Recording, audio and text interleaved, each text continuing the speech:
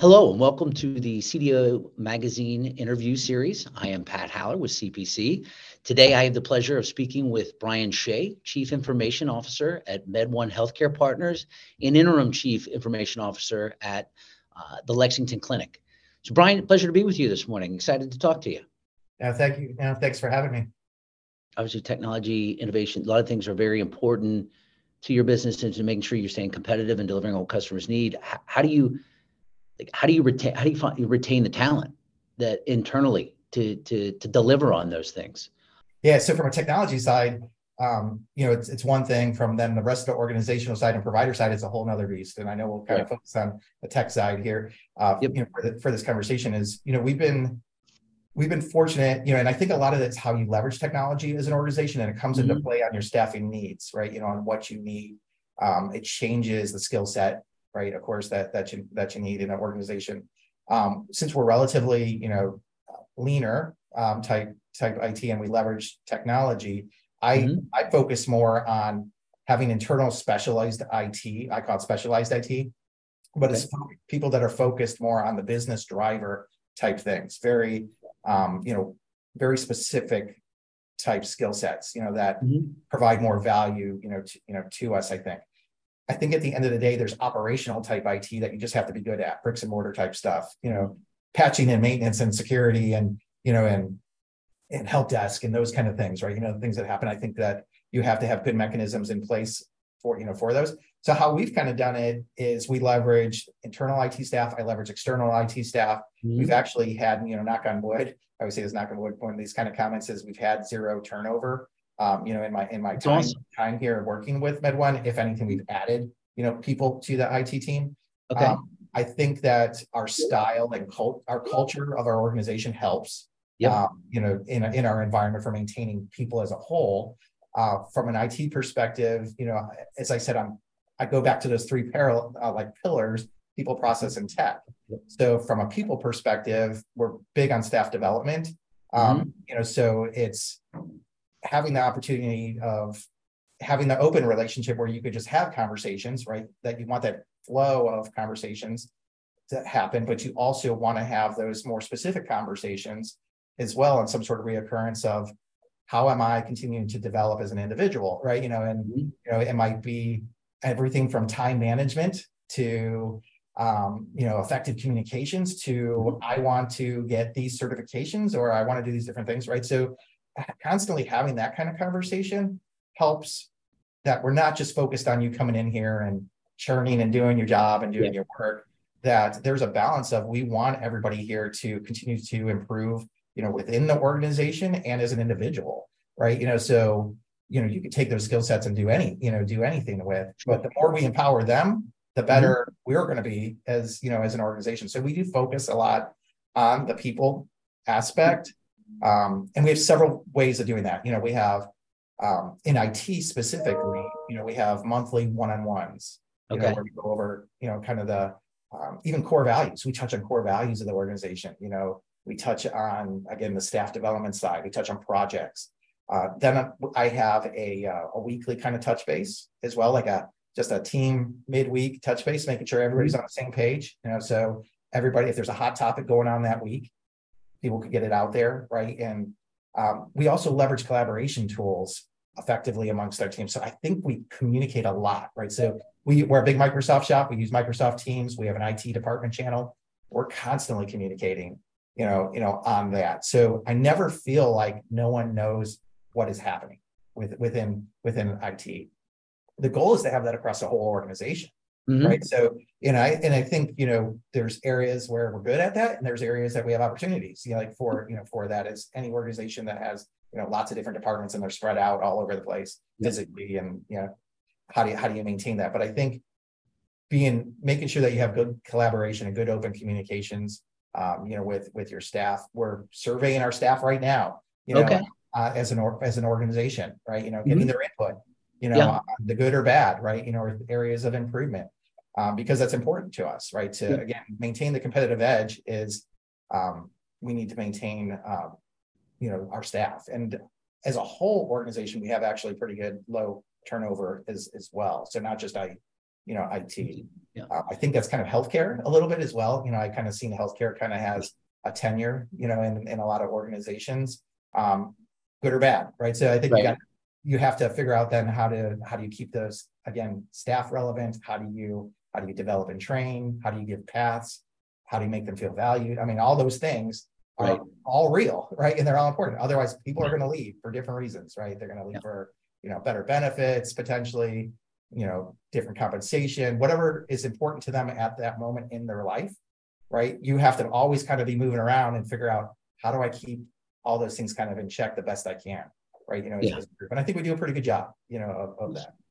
Well, have you guys, with the employee surveys, have you received any feedback? Are there things, I mean, it sounds like you guys do a really good job of focusing on the whole person and really not just, hey, this isn't, just your day-to-day here to do, what do you want to do, helping them develop and grow. But have you gotten positive feedback, or what are some of the challenges maybe? So that's all going on right now for the days that we're going on. So within the coming weeks, I can tell you, like how we're doing, how I think we're doing, and how everyone thinks we're doing, right? But I think again, we don't wait for just those. So you get to hear, as I said, since we have such that culture of kind of open communications for the most part, it's kind of that 80-20 rule. I think, we're 80% of us, I think we feel like we have good open communications that are occurring, and that hopefully that is. So you get to hear, firsthand, where I'm physically in an office here and I'm kind of waving off here, I have a director of IT that sits over here. Well, they get up and they come over, and we talk throughout the day. So you do kind of get the gist of what's going on all the time. And I think a lot of that is just because of the open communications, that we have. Awesome. When you mentioned, you alluded to it a little bit, you use a lot of collaboration tools. Have you guys, is it more, are you back in the office quite a bit? Are people still remote? Like, how is that impacted how you manage folks? Yeah, so we have a little bit of a hybrid for our back office staff. For the most part, being a healthcare organization, we're a lot of hands-on, like the providers are a lot of hands-on, right? So there was always, even through COVID, a lot of expectation of, we're supporting those providers, we're present, as well. I think, getting into, we do telemedicine as well. So we have providers that could do telemedicine from home or take call from on home. On the IT side or the back office side of the organization, that I'm in, we have several people that are kind of a hybrid, right? They're a couple days in the office, they're a couple days remote.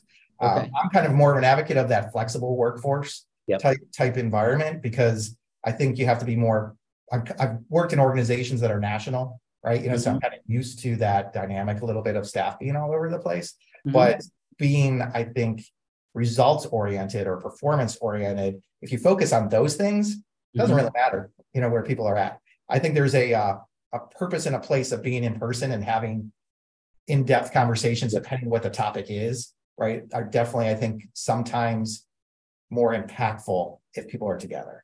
I do believe that. But there's a lot of things that happen that are just you're consulted on, or you need to be informed on, or things like that, that I think the virtual and remote force is perfectly suitable, for us.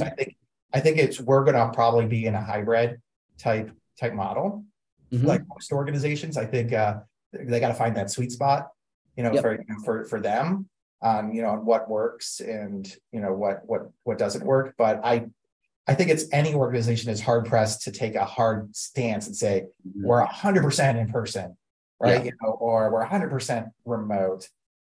Because now that people also have a taste of it a little bit, and they see that, hey, I am more efficient, or I can do more, do more things in this environment. It's going to be hard to bring them back, especially if there's organizations that are allowing that and they want that. So I think you have to be flexible as an organization and to be able to kind of find that, again, that balance of, what makes sense from a culture or, within for your organization and your business needs may be different, right? So it's finding that balance, but I definitely think a flexible work environment, hybrid type environment is the future.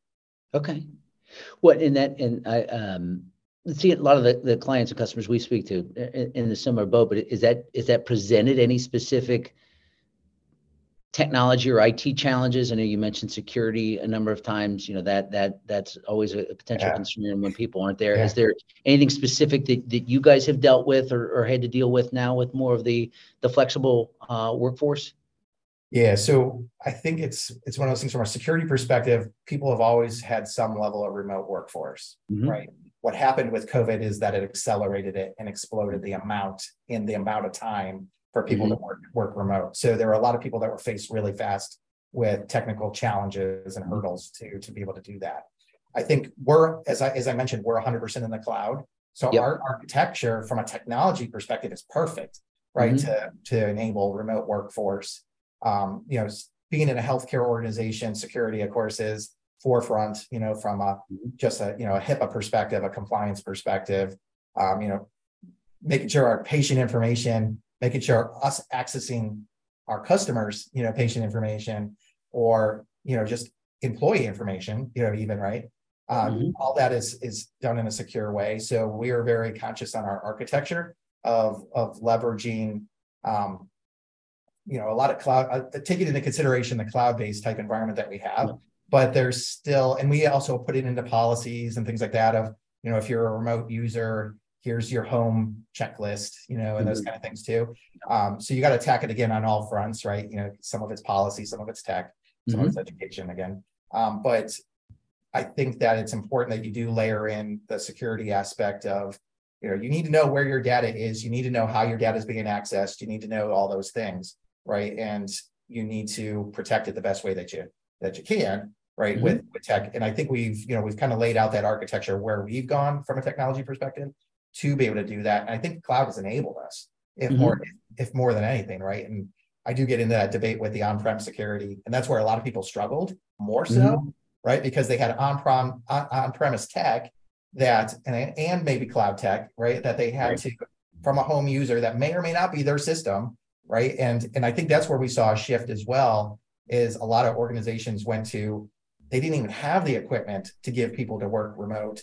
So they quickly switched to a BYOD type policy, which opened up a whole nother thing of, well, I don't know what I don't know, on their system. So it really changed the focus to identity and access management. And, what can people, who are you? What can you get access to, right? I mean, at the end of the day, right? So it really focused a lot of people focusing on that multi-factor authentication, starting, you hear zero trust thrown around, what does that mean? And, but I think it really forced people to focus on that identity and access management side for sure. And then layering in some new kind of maybe monitoring type technologies or data loss prevention type tools, because the way the data is flowing now a little bit. But I think cloud technology has helped accelerate that and enable organizations to do it in a more effective, efficient way, really. Okay, awesome. Well, final question. I mean, it sounds like you guys, obviously with very high retention levels, you guys do a lot of development, the internal staff. Is there one thing you wish you could do better, or is there something you're focusing on in terms of, keeping and retaining that staff? Yeah, I think everybody wishes they could do more things, right? It's not enough time in the day, right? Kind of stuff. I think the biggest thing I think that we can do better is, again, work-life balance, making sure that people, we have such good people, in the organization that want to do the right thing, right? And you have to find that balance in, especially, I think, remote. This is the bad side, right? Of remote workforce enablement is, it enables people to be able to access anything anywhere.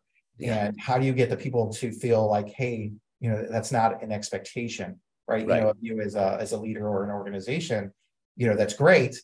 There's a difference between someone's, loyalty and wanting to jump in and wanting to do things.